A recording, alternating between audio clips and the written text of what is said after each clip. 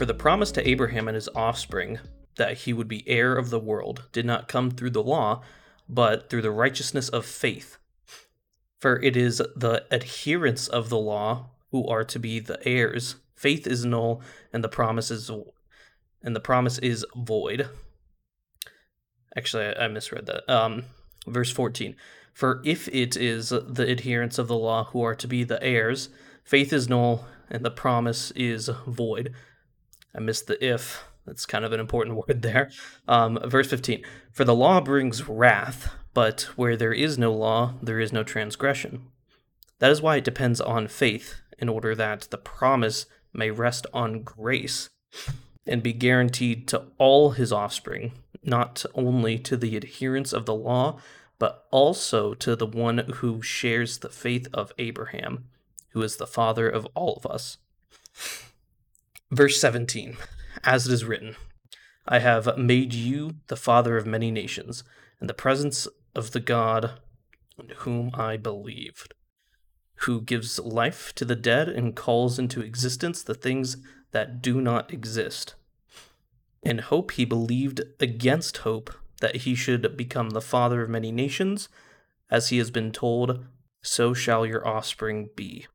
Verse 19, he did not weaken in faith when he considered his own body, which was as good as dead, since he was about 100 years old, or when he considered the barrenness of Sarah's womb. No unbelief made him waver concerning the promise of God, but he grew strong in his faith as he gave glory to God, fully convinced that God was able to do what he had promised. That is why his faith was counted to him as righteousness.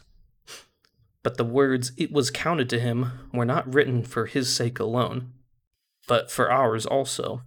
It will be counted to us who believe in him who raised from the dead Jesus our Lord, who was delivered up for our trespasses and raised for our justification. All right. Fun little passage tonight. So last week we examined Paul's second Old Testament example for this overall argument he was making, and that Old Testament example was David, and how in the Psalms David argues for justification by faith rather than by works. We also, at the end of that passage, came back to Abraham and showed how Abraham was made righteous by faith before circumcision, and circumcision was used as a seal to point to Abraham's heart, or his circumcised heart. Abraham is the father of both the circumcised and the uncircumcised. Abraham set the example of walking in faith before circumcision. The rest of Romans 4 will continue to develop this argument Paul is making and continuing to use Abraham as an example. But now we move on from circumcision in particular, and again we take a look at the law as a whole. Keep in mind the main two things a Jew would appeal to be judged differently would be circumcision and having the law and physicality. Paul's continued argument is that those things don't save you. In fact, they didn't even save your Old Testament fathers. They were also justified by faith and grace, not by the law. But yeah, with all that being said, let's get into these verses. But, I'm going to need to take another sip of water real quick. That one was more of a gulp, but still got to stay hydrated. All right, starting from verse 13. For the promise to Abraham and his offspring that he would be the heir of the world did not come through the law, but through the righteousness of faith. For if it is the adherents of the law who are to be the heirs, faith is null and the promise is void. For the law brings wrath, but where there is no law, there is no transgression. Okay, so Abraham's offspring did not come through the law. They came through faith. The reason that God gave promises to Abraham and fulfilled these promises was not by Abraham's obedience to the law. Rather, it is by Abraham's belief that the Lord will fulfill his promises, or his just belief in the promises of the Lord. So Abraham had faith in the promises of the Lord.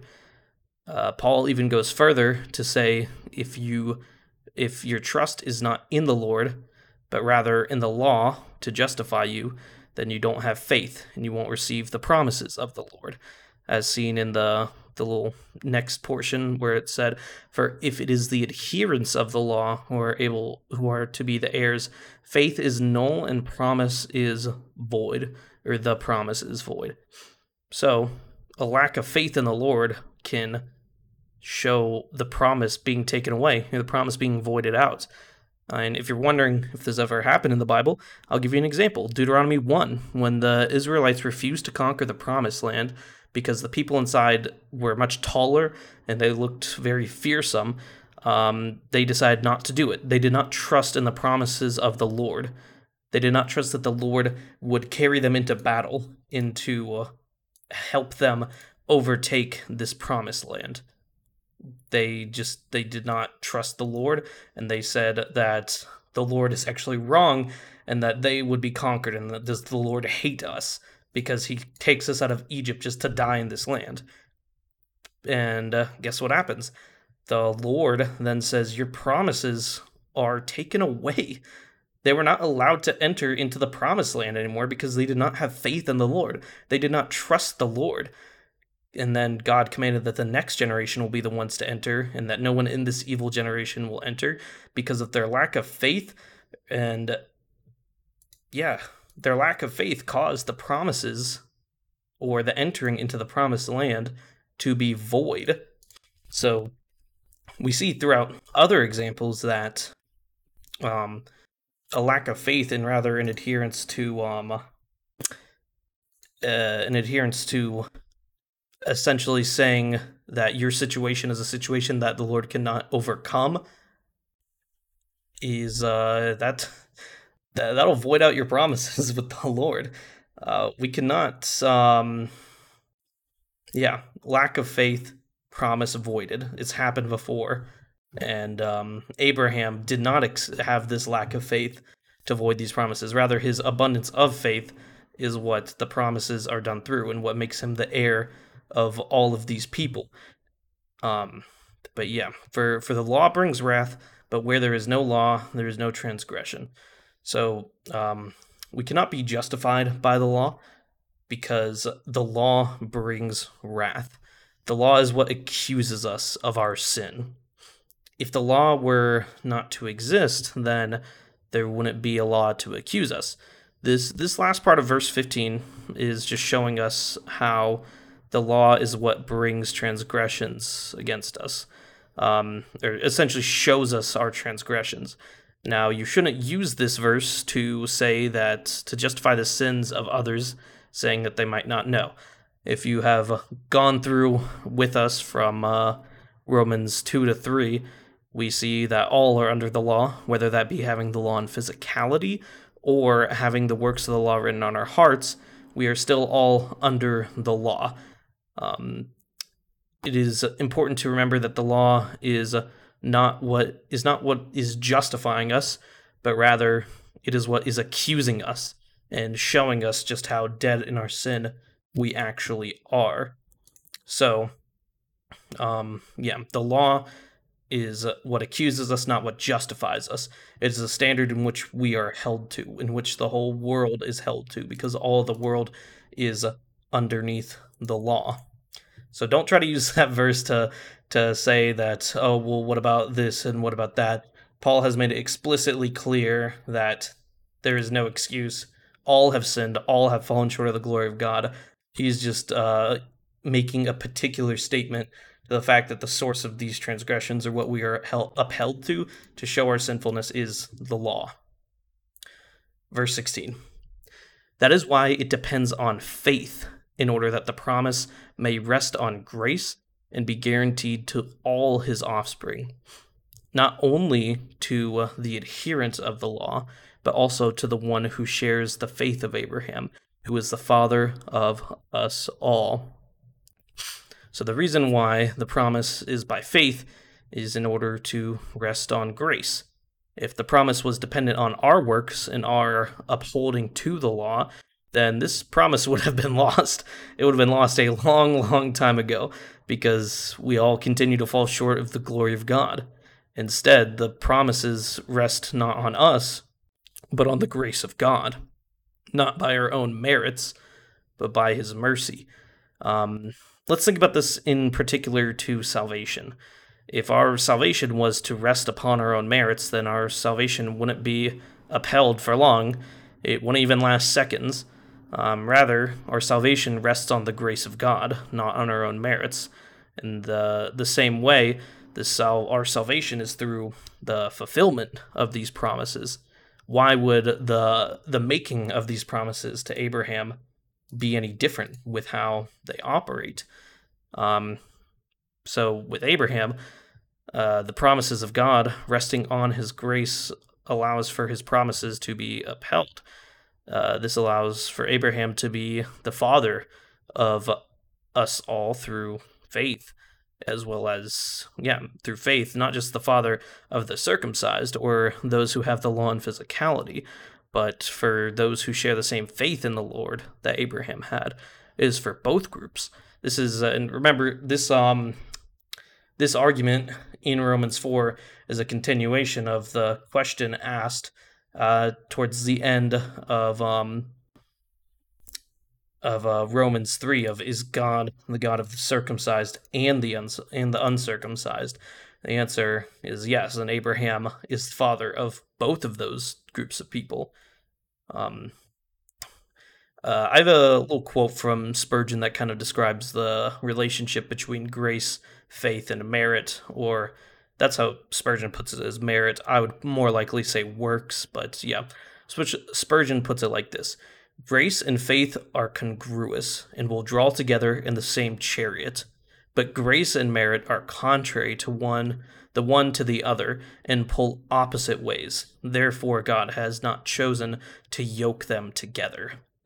So grace and merit are at the opposite ends of the spectrum, and it is by grace that these promises are resting, not by our own merits, not by our own means to preserve the promises, but rather by God's means, by His grace.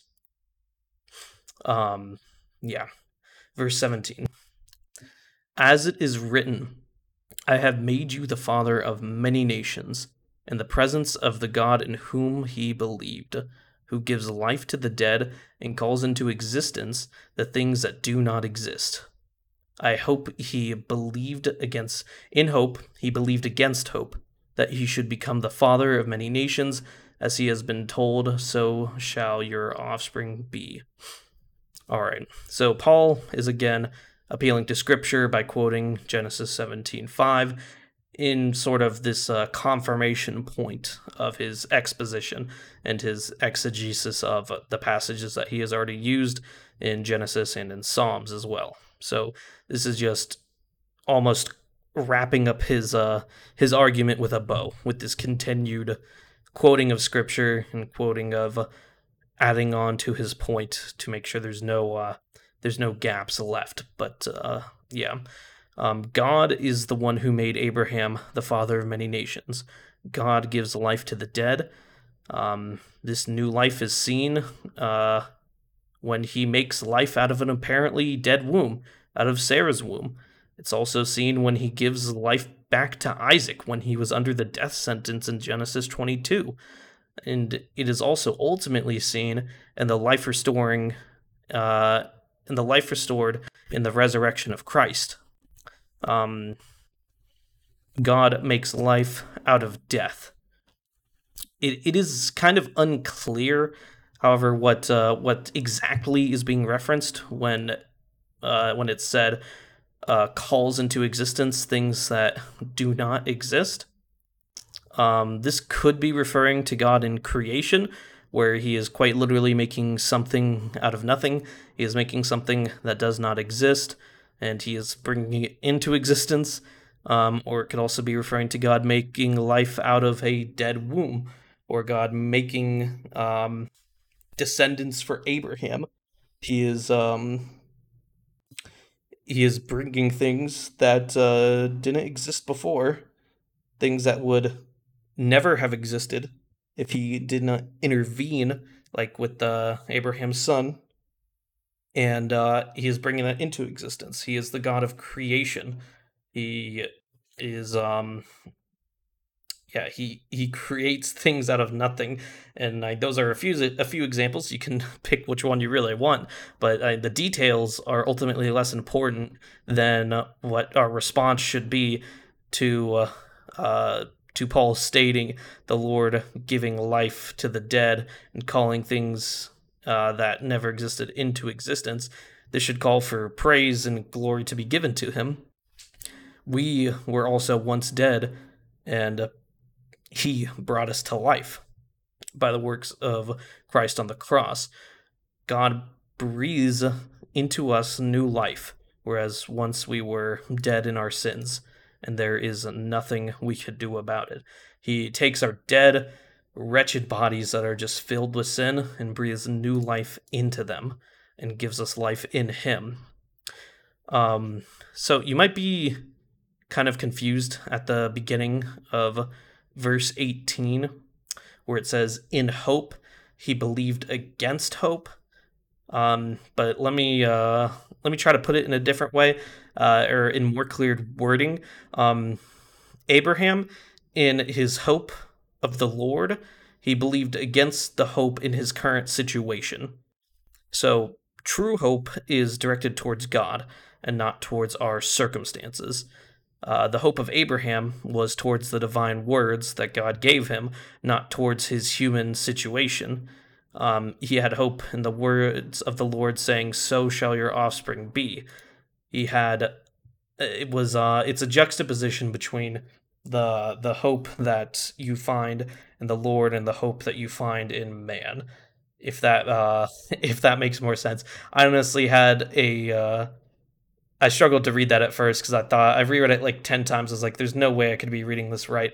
But yeah, it's I think that's the best way to put it after looking at like other translations and stuff like that.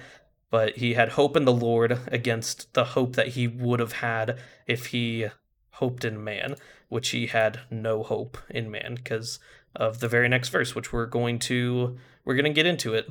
Verse 19. He did not weaken in faith when he was considered his when he did not weaken in faith when he considered his own body, which was as good as dead since he was about 100 years old, or when he considered the barrenness of Sarah's womb. No unbelief made him waver concerning the promise of God, but he grew strong in his faith as he gave glory to God, fully convinced that God was able to do what he had promised. So Abraham was old and near death. Sarah's womb was barren. There is nothing that they could do by their own means to have a children. Their works or any potential works they could do to make a child, they would be futile. This is what Abraham's earthly situation is. This situation would be a situation where Abraham has no hope. If he were to hope in what man offers and what he could do, he would have no hope. He has nothing to hope in because there's nothing there. It is only by God and by hoping in God that that the nations were able to made. This faith in God that these nations were being able to made, and he was able to birth a child. And this faith is what marked him as a spiritual father as well. But this situation that Abraham was in did not cause unbelief to come to him. He did not disbelieve the Lord. He did not say that the Lord was lying. Even when the odds seem to be stacked against him, he still trusted in the promises of the Lord, and he even grew stronger in faith. And he also gave the glory to God in his promises. No situation of man should make us disbelieve the promises of the Lord, although that is far too often our tendency. But that is far too often our tendency. But I have a quote from Calvin about this, and he puts it like this: "When there is no contest, it is true. No one, as I have said, denies that God can do all things. But as soon as anything comes in the way to impede the course of God's promise, we cast down God's power from its eminence. So, to put that into more modern terms, because Calvin is writing in an old time, everyone seems to have faith in the Lord when things are going well. But as soon as anything bad happens, we start to not have faith in the Lord and say that the Lord does not have the power to overcome our current situation. We start to waver because our situation seems bad. We start to only rejoice in faith when things are going good. But we also need to remember to rejoice and praise the name of the Lord, even when things seem like they're going very, very bad for us.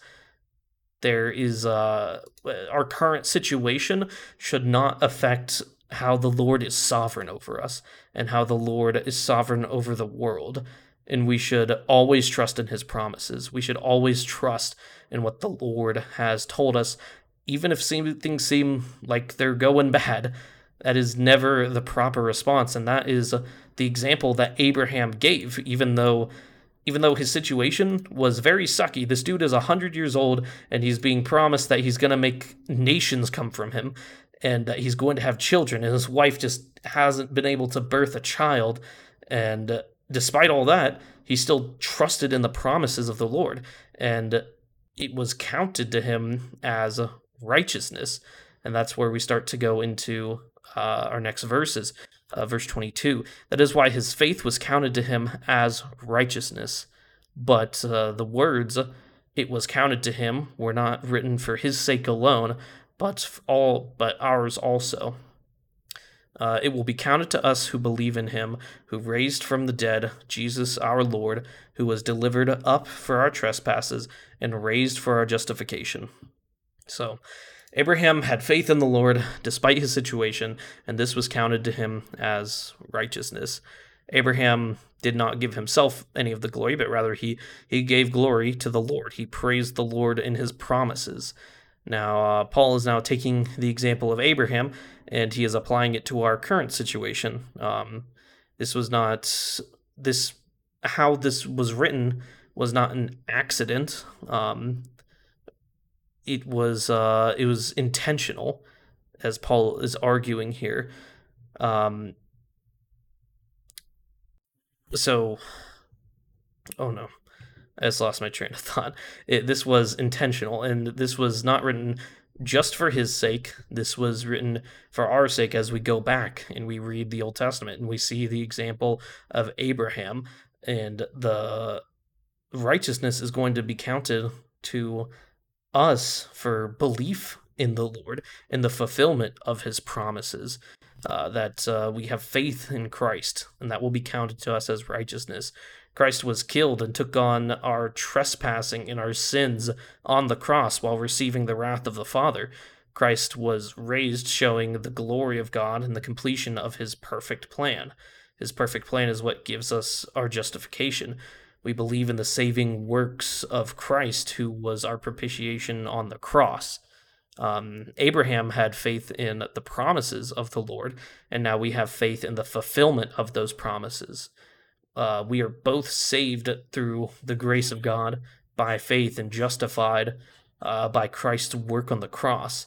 The Old Testament doesn't contradict the New Testament in salvation, but rather continues to build a validity of the salvation as described in the New Testament, showing the consistency of the Lord throughout all time and the fulfillment of his perfect plan.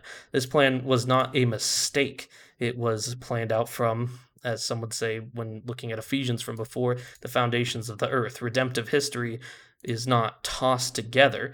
Rather, Old Testament saints were saved in the very same way. They were saved by faith through grace, and although they didn't know the exact means of how they were saved, they had faith in the promises of the Lord to justify his people. And now we have faith in that fulfillment. And now we have faith in Christ, who is the fulfillment of the promises. The promise in Genesis 3:14 through 16, that the seed of the woman would stomp on the serpent's head and bruise his heel. That's just the story of the cross, that Christ comes down and stomps on Satan's head, killing him with the cross while only bruising his heel because he is resurrected and he is brought back to life after receiving the full punishment of sin for us. And then we can now delight in him and glorify him in heaven for all of eternity. And it is by the work of God and his grace.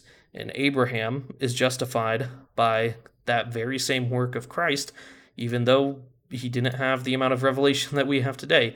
He might not have known Christ's name, but he knew the Lord, and he knew to have faith in the promises of the Lord. And that's what he was justified by. And that's the whole thing that Paul is arguing for, that yes, the God is the God of both the circumcised and the uncircumcised, and there is no difference in the salvation of how they are saved, or by his means of salvation. God planned to be the God of the circumcised and the uncircumcised. It wasn't some sloppily tossed together thing. No, this has been clear from the Old Testament. Let's go back to Abraham. Let's go back to David. Let's go back to these people and let me show you these things of how Abraham was justified by faith. David talks about salvation by faith rather than by works. And now we've come to here of where Paul is almost closing up that argument and saying we're justified by grace through faith by the works of Christ on the cross as our propitiation for our sins. And that has not changed and will never change. And that calls for glory to be to God. Yeah, that's about all I got for these verses. It was a bit shorter for the amount of verses we had, but this is just almost just finishing off this already big argument that Paul has been making. Is there any questions or anything like that? Have faith noted. Yeah. Is there questions or anything like that before we wrap up in prayer? Or comments or anything?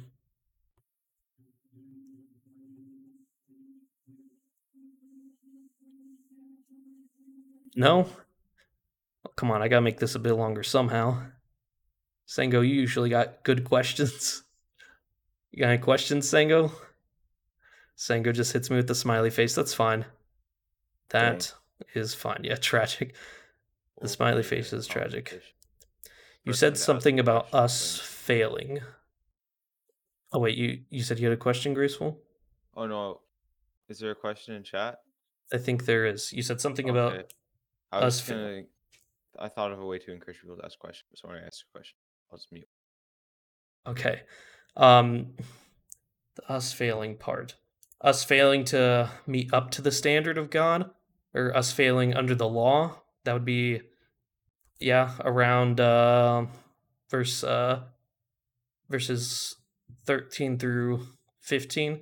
I think that's where I talked about that. Let me reread that. For the promise to Abraham and his offspring that he would be the heir of the world did not come through the law, but through righteousness of faith. For it is the adherents of the law.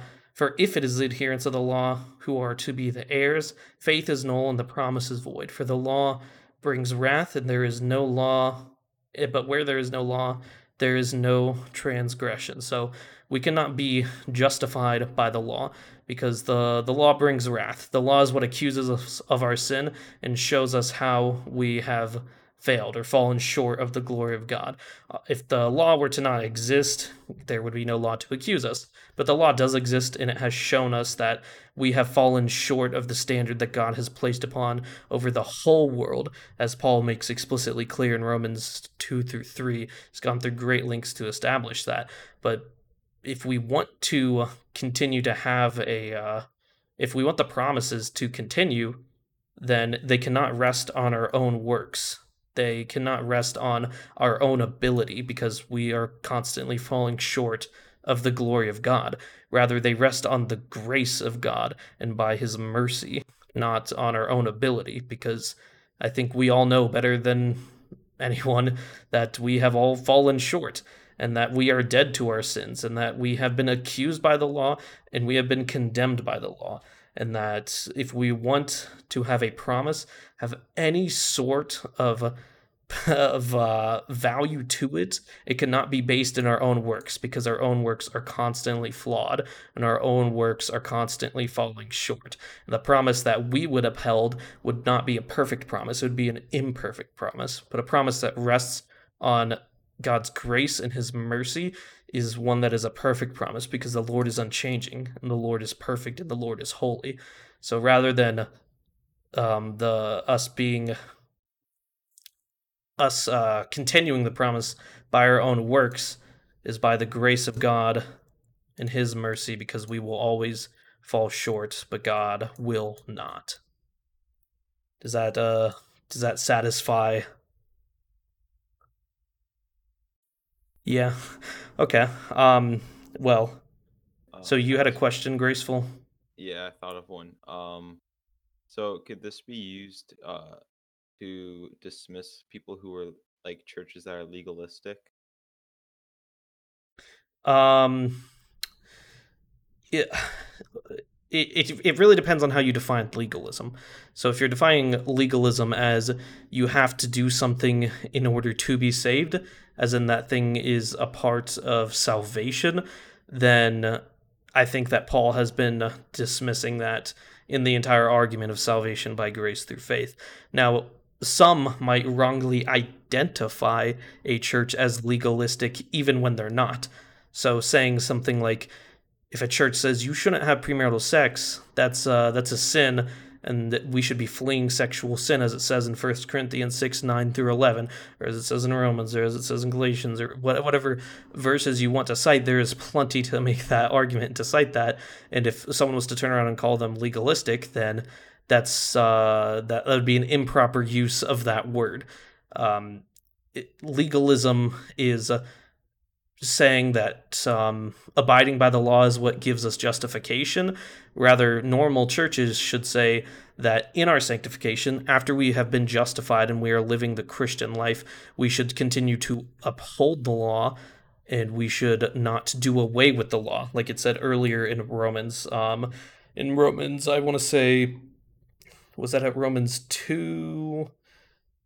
Oh no, where's this question that Paul poses in Romans 2?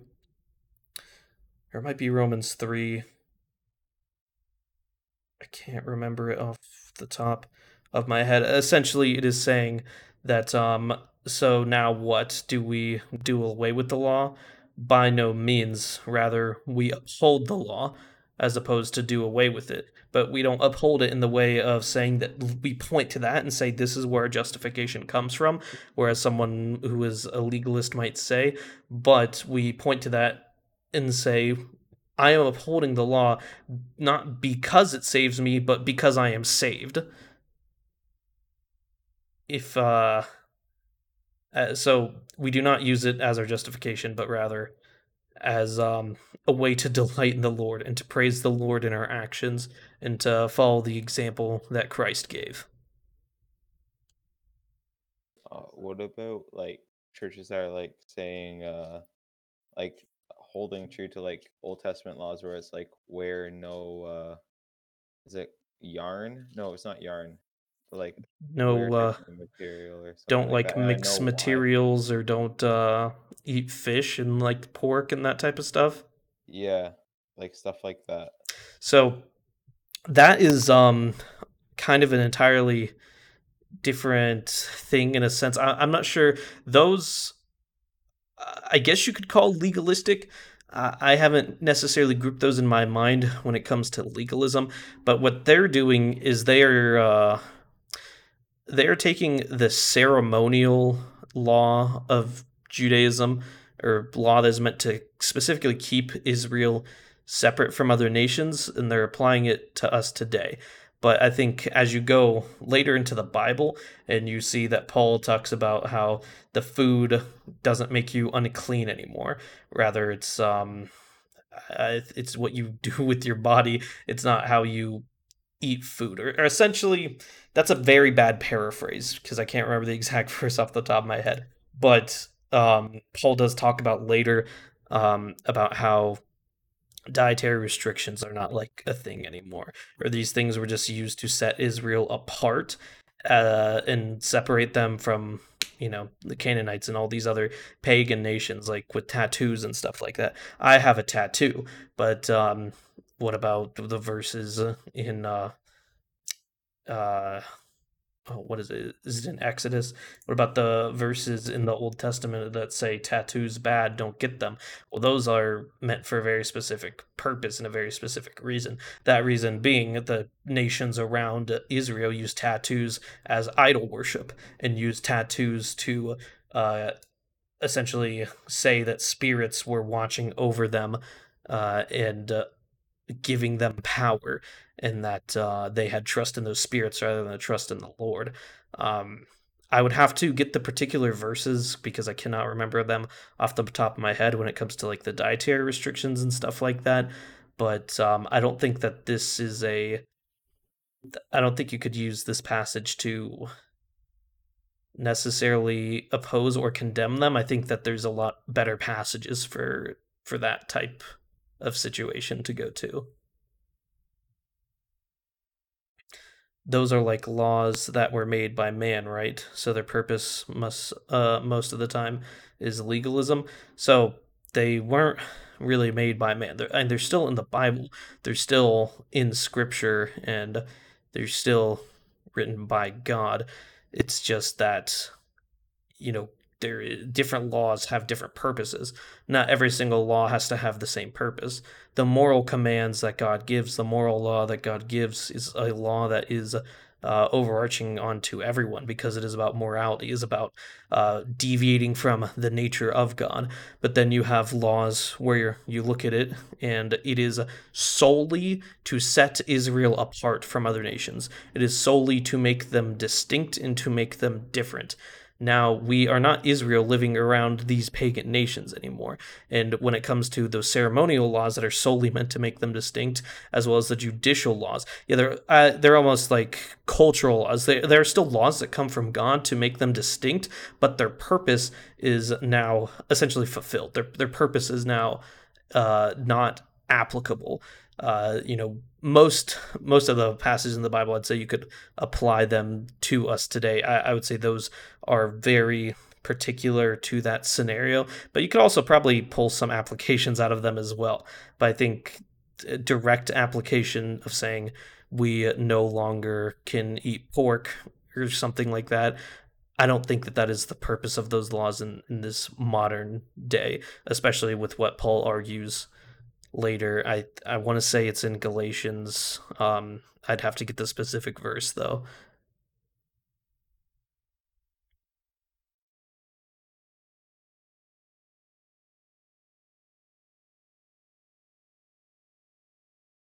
All right. Any other questions before prayer time? More people are typing. I see. Thanks. Yeah, no problem. And I'll be sure to post the verses in Bible study chat after this whenever I grab them.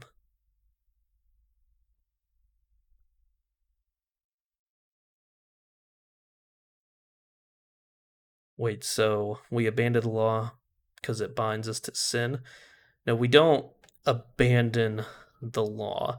So the law, we don't use the law for justification. So we don't use the law and say I am righteous because look at the law compared to me. The law is what brings wrath because the law is what shows us just how sinful we are. We have all failed to uphold the law at some point. We have all consistently failed to uphold the law. So it is not what we use to justify us, but is also not sinful because it's the law that is coming from the Lord. But instead, we use the law in our Christian life to make us reflect more like Christ. We use these laws of God, like don't steal, don't have idols, don't be disrespectful to your mothers or fathers. Yeah, the law is what, yeah, it would lead us to Christ and make us realize we need salvation. But now, in our new life that we've been given, we are now our desire should be to follow the law, not because it is what saves us, but is because what is righteous. And us as believers now should have a desire to be righteous.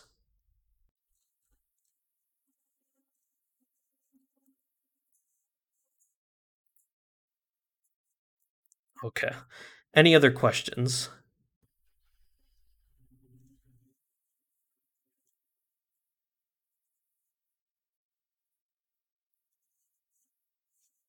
No? Okay. Let me pray for us, and then we can be done.